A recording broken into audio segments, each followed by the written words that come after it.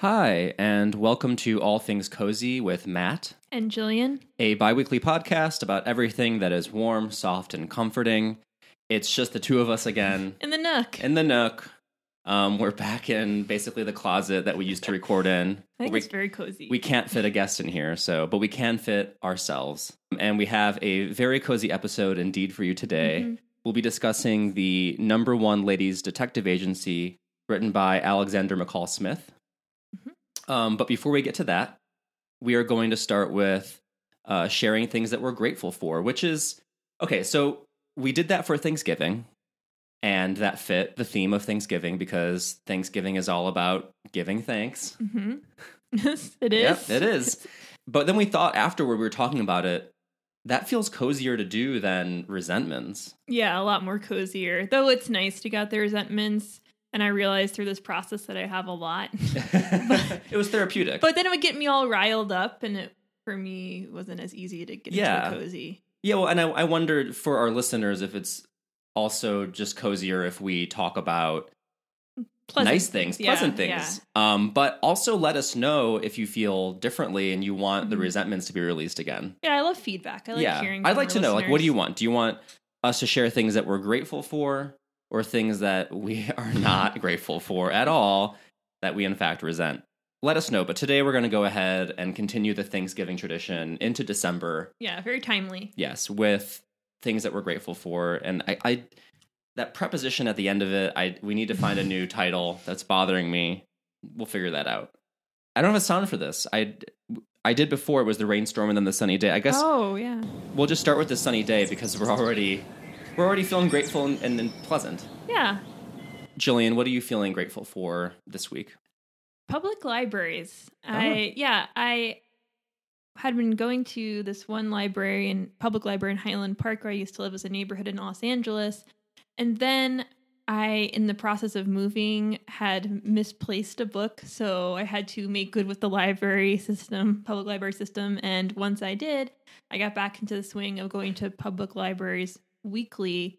And I just realized how much that public libraries are community hubs as much as they are for getting books. And I've been seeing a lot of weird tweets about how public libraries aren't necessary anymore. Really? Yeah, just how, Who do you follow? I know I saw it in like people debating other people. I wasn't following an anti-library person. I would never do that. And so I went to Silver Lake Public Library and I saw their schedule for the month. And they had a session on Girls Who Code and all these great yoga, all this different stuff for people to participate in. And the librarians were so nice. And it's always such a lovely space to go into. Everyone's pretty pleasant. I went in to the Echo Park one the other day. Apparently I'm doing a tour of Los Angeles public libraries. Catch Jillian at a library near you. Yeah. She's on her way. And one of the librarians helped me for 30 minutes trying to locate this one book that they thought that was on the shelf. It was a miscommunication and wasn't on the shelf. But all that energy put into me finding a book was so sweet. And everyone at any public library I've ever been to have been so helpful and kind. So grateful for that. That's excellent and actually really appropriate because for this book that we're going to discuss today, it's actually the first book I've checked out from a library in a long time. I've gotten into the nasty habit of buying books. So whenever I want to read something, I go to Amazon, which is probably the nastiest place to buy a book. Yeah, I need to go to the library more because first of all, I'm wasting money. Yeah. And also it felt great just holding a library book. It's nice. The permabound thing, the whole situation was excellent. Or finding it, just locating it as, it's here. Right. It's really nice. Going into the stacks felt great.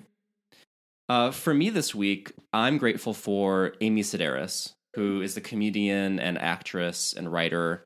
And she has a new show out called At Home with Amy Sedaris, which is kind of a satirical take on cooking shows and craft shows. Are you familiar with Amy Sedaris? Yeah, I am. Yeah. Have you watched At Home? I've never watched At Home, but I watched another skit with her where she pretends to be this bizarre character. I don't know how to. She's always a bizarre character. Do you mean Strangers with Candy? Yes, that's what I'm talking. I've seen that. That's how I fell in love with Amy Sedaris, was through Strangers with Candy. This is her new show, and it's more herself, but not really. I mean, she does do a lot of characters, and there's the lady that lives in the woods who they cut to, and she shows you how to do woodland crafts, and she's always bickering with her girlfriend. It's very funny and cozy, and manages to kind of straddle that line between sort of making fun of that kind of stuff, but also clearly loving it. And it's currently my favorite cozy show. It's on True TV if you want to check it out. She has a really nice personality too. Absolutely, yeah. A little edgy, sometimes in inappropriate ways, but I mean that's what makes her incredibly funny. Yeah, she's endearing. We love Amy Sedaris, and that brings us to cozy locations. My cozy location this week is Ojai, California. Oh, I've always wanted to go. Yeah, I finally went a couple of weeks ago, and it was wonderful. I mean, it felt like Palm Springs, but with stuff to do. Yeah, there's literally nothing to do in Palm Springs. Yeah, I mean, maybe our experience is limited. It feels like when you go to Palm Springs in California, the main thing that people do there is rent a house, stay by. It's a desert. You stay by the pool. You don't want to really stray far. You could die of thirst in the desert, and no one will find you. Your bones will be bleached by the sun. You know, but Ojai is a little bit has more going on, I think, but you still have the striking mountains around it, and the town has wineries and breweries and this like wonderful bike path that kind of runs through it that you can just hop on a bike and go anywhere in town. Also, maybe the coziest place that I visited in Ojai was a bookstore called Bart's Books, which is a used and new bookstore. And what's especially cool about it is that it's outdoor. So open air bookstore, but it does beg the question of like, how do you keep them safe? Keep them safe and keep them in good condition when they're exposed to the elements. Like even if you put a tarp over it, I mean, there's still the sun is, degrading them slowly every day. Unless someone maybe every night carts them in. No, there's no way. It's really large. Oh, okay. If it were small, I would maybe think they just like clear the shelves and bring them in, but that can't happen because it is genuinely a gigantic bookstore. I would love to go there. It's like a maze, but you're outdoors. It's really nice. So if you're in Ojai, stop by the wineries, stop by Bart's Books. It's a really cozy place to be. That sounds perfect.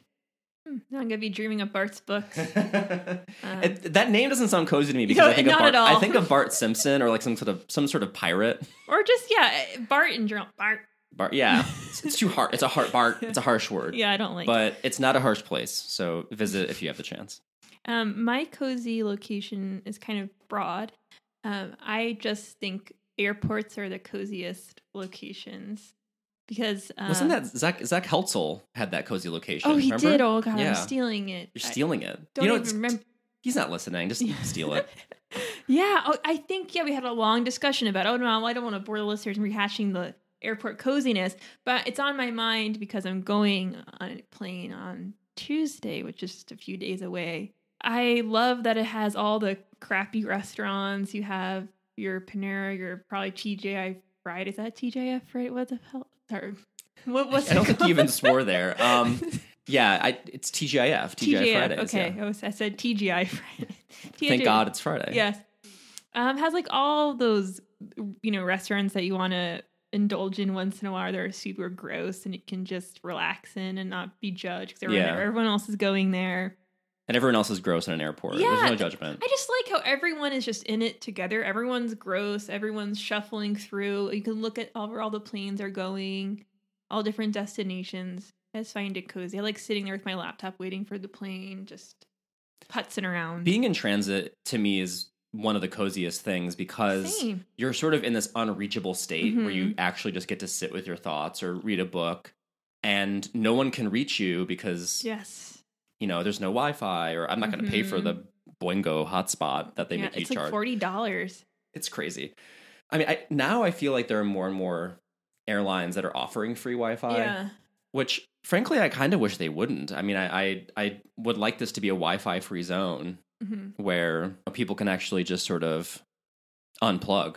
Yeah. But I like when I'm flying in a metal tube across the sky, I don't want to be connected to the internet. That's my personal preference. Yeah. All right. So that brings us to our main event, the thing we're here to discuss, the number one ladies detective agency. So this is a long running series. It started, I think this book was written in 1998. Oh, Oh, okay. Yeah, I wasn't sure when it was first written. We just got the recommendation from listeners. Yeah, not Jane Bond, not Jane I believe. Bond, yes. Which I think is her real name. Yeah. So, Jillian, can you describe what is this book about? So we read the first book in the series. It follows, forgive me if my pronunciation is not correct, Madame Ramatsue. Ma Ramatsue. Ma Ramatsue. Yeah, I don't think... But the translation is... Sometimes they say Madam, but I think mostly it's just Ma. Like it's okay. Like, yeah, that's the title. In my head, I was reading it as Mama. But it's Ma Ramatsue. And it follows her as she sets up her detective agency because she got a lot of money or inheritance from her father who had passed away. Mm-hmm. He had a lot of cattle in Botswana. Botswana. And we learn that Mama Ramatsue had always wanted to get into detective work because she's a very observant person. And she goes on to say that women in general are very observant, and that's why they would make for good detectives. Mm-hmm. And she gets a little bit of heat in the beginning for being a woman running a detective agency. But like most characters in the Cozy Mysteries, she's a strong woman and she soldiers on and she solves all these cases, big and small. And she has a secretary and a love interest. Yes. I don't recall his name. JLB. Yeah. He runs an auto body shop. Yeah. Yeah. So the pacing of the book's a little bit different than other Cozy Mystery series in the sense where it's little vignettes of cases that she solves as opposed to one long running case. And this book also delves deep into her personal history and sets up who she is as a person, whereas in other Cozy Mysteries we've read, they don't really dive that deep back into their backstory. Yeah, we get her family history with her father. There are chapters dedicated to her father's past and her mother. Mm-hmm. Yeah, and also it goes into a little bit of backstories for her father and mm-hmm. her father's cousin, I believe. Yes, who I think took them in. I was a little confused by that point, like who raised them, but I think after the mother died, I believe she lived with the cousin. Yeah, well, the cousin came to live with her and the father. Okay. And then the cousin got married, and so she spent like a few years living at the cousin's house when she got married. Ah, okay. So, and it does a great job of setting the scene of Botswana. I had never read a Cozy Mystery set in Africa. No, this is the first for me as well. Yeah, so that was really interesting, but I think it still hits all the Cozy Mystery notes. Yeah. Fumbling around at times as she tries to get her footing with the detective agency, being doubted. Yes. That's common too. And also a lot of reference to tea and food. Lots of tea, a lot of bush tea. Yeah. And pumpkin stew. Yeah. To me, the food was the coziest thing about the book. Mm-hmm. And just the amount of times they stopped to drink tea was... So many times. Yeah, so many times. And she would always ask her clients who come in, like, do you want some tea? But I loved it. Like, the coziest I felt was, like, when the clients would come in and sit with... Precious is her first name, mm-hmm. but everyone just says Ma Ramatsue. Yeah. And they just talk and drink mm-hmm. tea or even those quiet moments where she's described as sitting at home, just sort of sitting still. Yeah. Was very peaceful. Yeah. They also set the scene for where she's actually sitting, which is great too. She's on the veranda. She's listening to all the animals in the night. Right. As she's sipping her tea. So I think the author, Alexander McCall Smith, mm-hmm. does a great job of, setting those little scenes. Right. Where she's in relaxation mode or just going about her daily life. I loved the confidence of Ma Ramatsue. Mm-hmm. Also just the sort of idiosyncrasies mm-hmm. of her character. Like, she hates dogs. Oh, yeah. That was funny. She really hates dogs. Oh, she really hates snakes. Mm-hmm. That's a more relatable disgust. But yeah, I thought there were some really interesting quirks that mm-hmm. he gave her. And she does struggle. Like there's a funny episode where a woman comes in to see if her husband is cheating on her.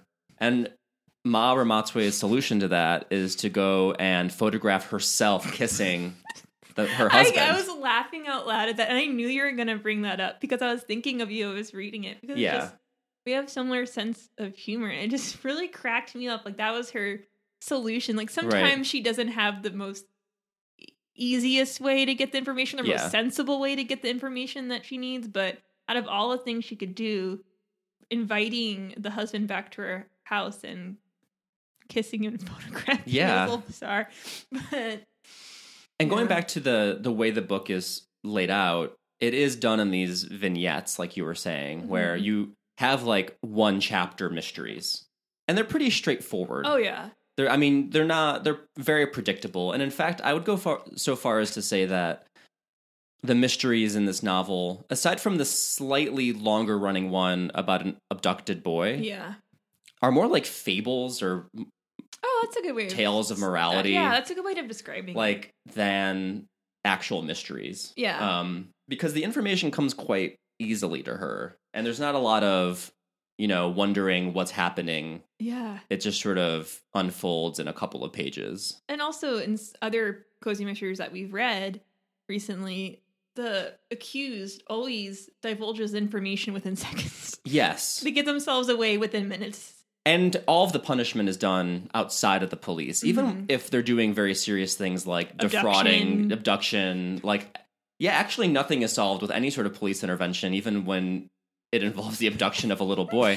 Or murder. It's all the people are so contrite Mm-hmm. and that, Agreeable. agreeable. But that kind of brings me to maybe one of the things that I didn't quite like about the series, which is, and maybe it goes into the writing style, which on the one hand is very warm and peaceful, and I can see definitely why people feel cozy reading this. Mhm. Like, it's written in a really cozy, warm, peaceful way. Like, it's slow and in a good way. Mm-hmm. But on the other hand, the characters are written in such a way, and I think it's the fable quality of that, where the Mhm. dialogue is a little unnatural, Mm-hmm. and the descriptions are kind of straightforward. It felt at certain points like I was reading Winnie the Pooh. What I'm trying to say is that sometimes it felt like the characters were very naive and childish in a way that, this is where I address the elephant in the room, where it's like, this is a white British author writing about an African woman. Mm-hmm. At certain points when the characters felt childish, it kind of felt patronizing a Mhm. little bit. Yeah. Did you feel that at all? Yeah, that is something I definitely did notice and wonder about, and I Googled it, and there has been some issues with his writing, and some people have also brought that out and have confronted that issue, and it's definitely something worth bringing up and discussing. And I do believe that he grew up in South Africa himself. He was born in Rhodesia at the time, now Zimbabwe. Okay, so So he was born in Africa. I think he spent most of his life in Scotland. yeah. But he taught in Botswana at a law school for Mm-hmm. 3 or 4 years. He's lived there. I mean, I think he knows these people, and he is writing from experience. Yeah. And there is a clear love for Botswana Oh. and the people and the country. It's pouring out. I think though, like, as writers ourselves, sorry. Whenever you're trying to write about something that is familiar to you, but maybe not it's not your own experience. Right. It's familiar, but it's not your own experience. Yeah. There's always that possibility that you could be patronizing or inadvertently offensive, in that way. Yeah, it was on my mind while I was reading it. It did feel like at certain points, because of the writing style more than anything else, where going back to like the way that the villains sort of just admit that they're wrong, and then everyone's like, well, now you have learned a valuable lesson. It just sort of felt like, are you writing about children that have no adult complexity? And that could just be the style, and that's all there is to it. But it attracts that kind of critical analysis when you think about Africa's colonial history. There's like something about the writing style that reminded me of that itself felt colonial. Yeah, if that makes sense. I think I would like to read his other works that are outside of the series to see if that just might be his writing style. Right. Because I don't really know. I mean, and there's moments also where I think there are points where the writing was inconsistent, where some of his phrases or writing would stand out to me, and I would be like, wow, that's a really great sentence, and I would be moved by it. And there's other times where you said it was very like straightforward, really wasn't. He's a a great writer. He's very lyrical, but he would go back and forth in between those two extremes. I'd say there were some phrases that were really, I thought, very beautiful and well written, and then other parts is straightforward, especially when it came to the dialogue. He's not unaware of this controversy.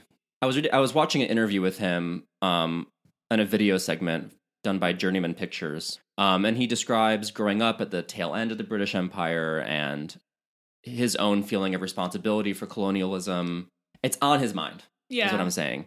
And in his interview, his words were that he felt an obligation to the place, and his books were an attempt to address that. When asked his main objective for the book, it really was to change the grim view that Westerners tend to have about Africa. Which and makes so, sense. I mean, I think some of the rose-colored aspects of the way he depicts Africa and Botswana that maybe sometimes results in the characters feeling a little naive is a result of his commitment to painting the place in a positive light. Yeah, I could see that angle. Even so far as there's one point where one of the characters, he's raising his nieces and nephews and trying to pay for them because his sister died of AIDS. He never says the word AIDS. Like, it's not said. You blink and you miss it. It's referred to as the disease that's sweeping the country. Wasn't that? I think that's how a lot of people still even see that weird way people view AIDS even today. Right. Like, it's still something that. Well, it felt like, I mean, in this interview, he was talking about how it was very intentional. Like, he does not address the AIDS crisis in Africa head on. In his words, because he feels like other people are drawing attention to that, in a great way. He doesn't feel like that's his purpose with the books. Take that for what you will. But he also has volunteered lots of his time working at orphanages that are filled with children who are homeless because of AIDS. He's a complex guy. He's very complex. He's not unaware of these issues. He's not unaware of the complexity of doing what he's doing and all the different things that are happening in Africa. He's very well acquainted with that. And it's clear in his writing he has such a love for the place and a deep knowledge of what's going on. So it's definitely not out of ignorance, any of it. Yeah. But I think it's just worth addressing. Of course, yeah. It just is a part of this book that is on your mind if you're really thinking about the dynamic that's happening. Yeah, I think we had texted a little bit about before because when I was reading it, out of curiosity, I Googled it because I was like, you know what, there has to be something about this, and there are a lot of articles with his thoughts on it and readers who have noticed the same issues that we have. So definitely worth noting, but. That being said, I did find it enjoyable. I personally like the pacing of it because sometimes with the other cozy mysteries that we've read, it can get a little bit too drawn out. You already figured out who the killer probably is. And so it was nice to see the vignette of it. I wonder if that's how the other books in the series are also ordered, if they're just styled like vignettes. I'd be curious. It definitely sets them apart as cozies. You mentioned an unevenness of tone at certain points. The one uneven aspect of this book for me was you have this sort of through line mystery of a witch doctor who has abducted a little boy to use for magic. Muti? I think is how they refer to like the dark magic that involves like human parts. So there's that really dark plot, but everything else is so light. And the way that he leads up to the abduction and how she finds him, I was really expecting this sort of true detective-y grim. Yeah, she's gonna get to the witch doctor and it's gonna be gory, and the lead up is very dark and scary. Actually, I was disturbed by it. Disturbing, genuinely. Very disturbing. But then it just sort of wraps up real quick, and it's like, okay, wait a minute. This is a little too easy. You don't even see the witch doctor. No, he's away. He's away. Town. Fortunately, thank God. And the kid's fine. And I'm sorry to spoil it, but like the joy of these books is not the mystery, because there really aren't these complex mysteries you're trying to untangle. Like, what I enjoy about mystery novels myself is the challenge. Like, I feel like I'm challenged to solve the mystery, and there's a bit of a competition I'm playing in my mind while I'm reading a cozy mystery, which is, can I figure it out before the author reveals it? And that's, to me, part of the fun of reading these books. Yeah, I was actually laughing a little bit at points because she finds, or her love interest finds, this little pouch containing the bone of a child. Right. Which she, is confirmed by a forensic analysis doctor or someone. And then she goes and solves little mini cases while being in possession of this child bone. You think that would take precedence. No, it doesn't. Just going about her day, shopping at the center mall. I really thought the last end, like the last portion of the book would just be about that. Me too. But then all of a sudden we're solving a mystery about twins who are doctors. Yeah, it's weird. That was the pacing was a bit weird, and that was such a dark and serious, but like, true crime feeling part of the novel that then sort of ends up feeling as sort of written off as the rest of the mysteries. And honestly, it really troubled me. Cozy mysteries do not give me nightmares typically, but I was scared. This one did. And I think you're going to laugh at me when I say that, but I have to put some context into it. So while I was finishing the book, I had seen The Killing of a Sacred Deer, which is the same guy who did The Lobster, Yorgos Lanthimos, that's his name. We saw it together, right? Yeah, we saw The Lobster together. Yeah. And if you've never seen a movie by Lanthimos, his movies are very dreamlike themselves. Like, the dialogue is really stilted. The world they're set in is not real. Like, there's always something a little off or crazy about it. People just don't act naturally. And it feels like you're sort of in his dream. Like, it feels like a dreamscape. Like, things seem familiar, but everything's a little off. And The Killing of a Sacred Deer has really graphic imagery around, actually, maybe graphic's not even haunting. It's very bloody, but with directed toward children. And so seeing that movie that night, before I got gotten to the point where the witch doctor story was kind of written off, I was still like, oh my God, this is a true detective-y type thing.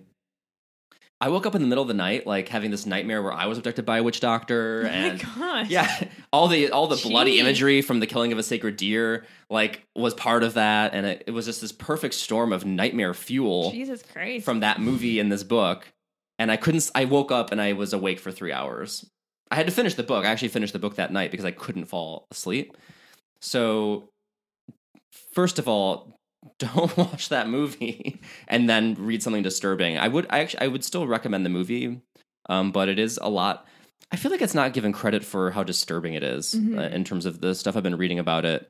It's very disturbing. I found it to be, like, deceptively dark. Like, I mean, people are not saying that it's a fun movie or anything about like that, but it's not like The Lobster where you go in and sort of, like, amusing. It's not. It has funny parts because it's so absurd. The way that the actors are directed to give dialogue is so absurd, but yeah, scary. Well, the way they set up that abduction was also pretty terrifying. It was a slow burn. This little kid walking out by himself, and these men in a van approach him and thinks he's being taken home. That does not happen, but it's not as bad as you think. Apparently, he was just helping take care of cattle. Yeah, but I thought he was gruesomely murdered. Right? No, he's not. I mean, it's a relief when you realize nothing bad happened to the child, and he doesn't even have a finger missing. But also, sort of like, well, what happened to that kid that has his finger missing? I was wondering. That's still bad, and no one got punished. Like, the witch doctor's still out there. So, well, one thing that really did stand out to me, and I continue to be interested in reading these books because of it, is just her strong personality. She is a single lady. Well, we don't know going forward towards the end if she'll remain a single lady, but she's a strong, independent single lady that, repeatedly says how she doesn't need anyone, and she proves it time and time again. She really doesn't need anybody. She rejects a lot of suitors. Yeah, she rejects a lot of suitors. She's, like you mentioned, Matt, she's very, very confident. And although the other female leads we've read are confident, I don't think they have the same confidence and strength as Ma Ramatswe. Ramatswe. I don't know why I can't say it. too much for me. But yeah, I think that's a shining point of the book. Yeah. They are very cozy. Like the food, and it's optimistic. His writing is really optimistic. Yeah. I mean, even in that interview I watched where he was talking about his own books, and the guy who directs the AIDS charity that Smith has been associated with, and when he was spending time in Botswana, would volunteer at that orphanage, was saying that at the time, because this was an interview quite a while ago, was that people read these because they want an escape from news about the Iraq War, which was kind of like, what was happening when this interview was happening. And it made me think about how the cozy genre thrives in traumatic times. Mm-hmm. And I think even reflected into why this podcast is happening right now. I don't know. I feel like this is a genre that when things are happening in the world that are extremely upsetting, people need some sort of thing to center them and remind themselves that there's good in the world. And I think these books are excellent at reminding you of just how lucky we all are to be alive and to enjoy time alone and quiet spaces and reflection and all that stuff that kind of is involved with like a simpler life, and just reminding everyone of that. So I like the books for, I don't know, that they sort of inspire the reader to be more centered and be more grateful for what they have. Enjoy the little things in life. Yeah, I enjoyed reading it a lot, and it was calming to me. I think, to be honest, even better than the book, what is the HBO series that came out, I believe, in 2008. It only lasted a season. Oddly enough, I feel like, I don't know how they were going to keep going, because it seemed like each episode of the series is like one book. And so the pilot is actually a feature-length movie of the first book. Like, it is the entire first, but it's a 2-hour movie. I was like, oh, I'll check this out. I'll watch the pilot so I can talk about it.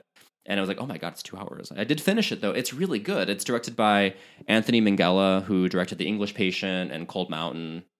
My favorite growing up, The Talented Mr. Ripley. And, he died. This is actually the last film he died. This is the last film he died on. This is his last film he directed before he died. Oh, cool. Yeah, that's so cool. That's, well, nice little fact. I didn't know it.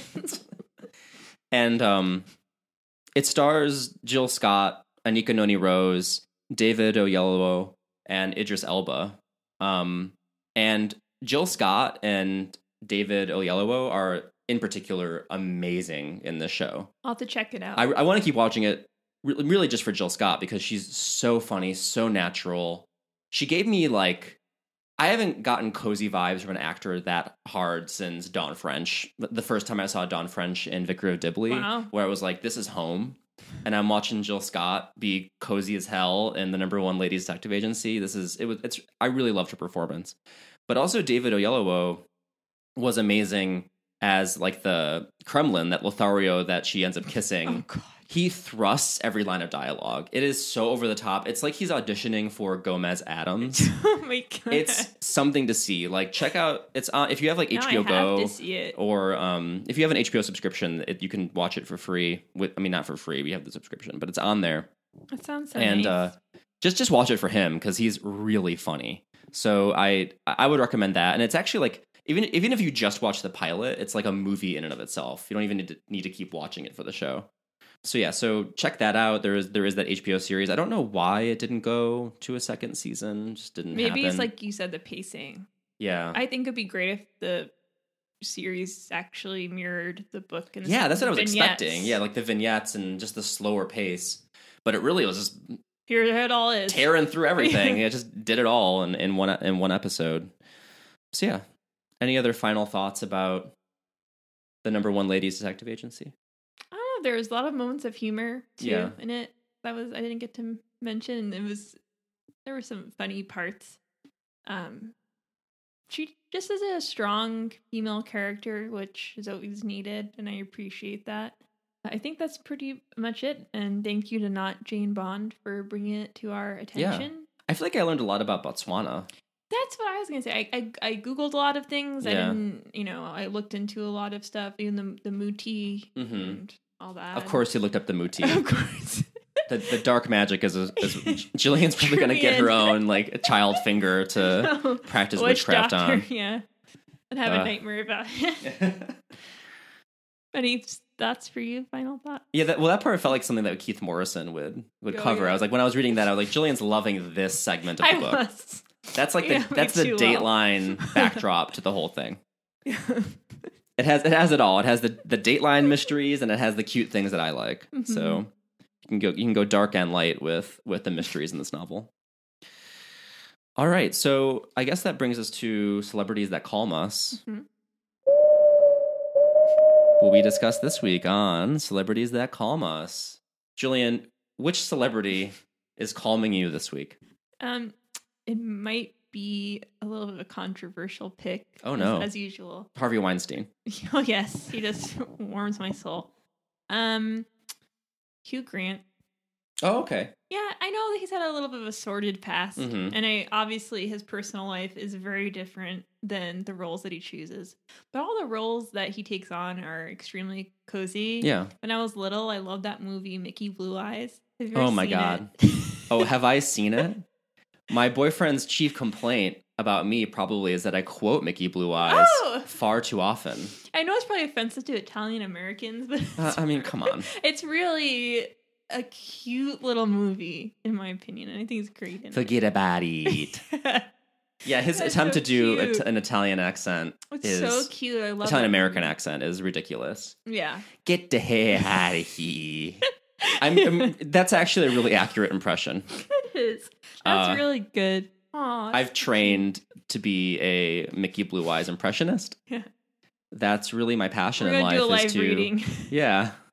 Is to quote Mickey Blue Eyes. Of all the Hugh Grant films to bring up, I'm both surprised and so happy that that's the one that you're citing. I love that movie. Yeah, he's just always very cozy, and as listeners know, we finished our poll for our Christmas movie. Yes. And we're going to be watching Love Actually and White Christmas. Right. So I saw Hugh in Love Actually when I was watching it this week in preparation, and he's just a cozy little guy. He comes across as very charming and he's also willing to poke fun at himself. Oh yeah, like he's dancing around like an idiot in that movie, and so he's not too precious, and that's always cozy and fun. Yeah, so I like him a lot. That's a good choice. My cozy celebrity this week is Ted Danson. Oh, I love him. He was on my mind because I love The Good Place on NBC. Me too. And his little bow ties and suits on that show, in and of themselves, make him one of the coziest men around. But he's just so funny and comforting, and I don't know, I feel like I'm drawn to stability, and I feel like Ted Danson is a very stable figure. He's always working, and I think he's been underrated all this time. Yes. And he's finally getting his due. I really enjoyed his performances in Becker. In Curb Your Enthusiasm. I always loved his role. Now I know you're not a fan of that show or Larry David in general, but I really liked Ted Danson in that series. Wait, I like that show. I thought you didn't like that show. No, I like that show. I was just always surprised that you thought Larry David was himself cozy. I don't know. Because I feel like the premise for that show is that he is a mess who's not cozy, and he's always making mistakes. That's what's cozy about him. Okay, whatever, Jillian.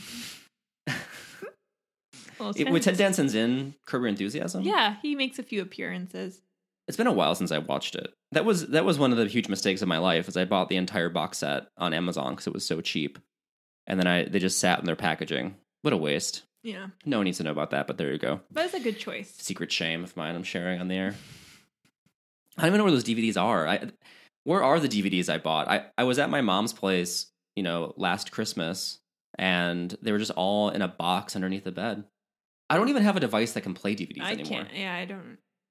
On your computer? I want someone to put them in some sort of digital format for me so I can watch them. Have you watched the new season? I haven't yet, no. I mean to. Yeah, I haven't either. I'm always a little bit unsure when the show comes back. So yeah. Well, when the comeback came back, that was great. So yeah. I feel like when HBO shows come back, they tend to, because the creator has so much control, they tend to at least preserve that quality. So that's a good point. I bet it'll be fine.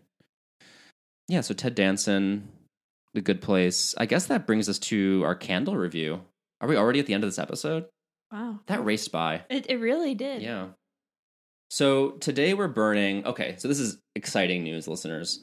Target has unveiled the Hearth and Hand... I don't know how I feel about that title, but it's the Magnolia... I imagine a hand getting burned in a fireplace. That's what I'm imagining. Hearth and Hand...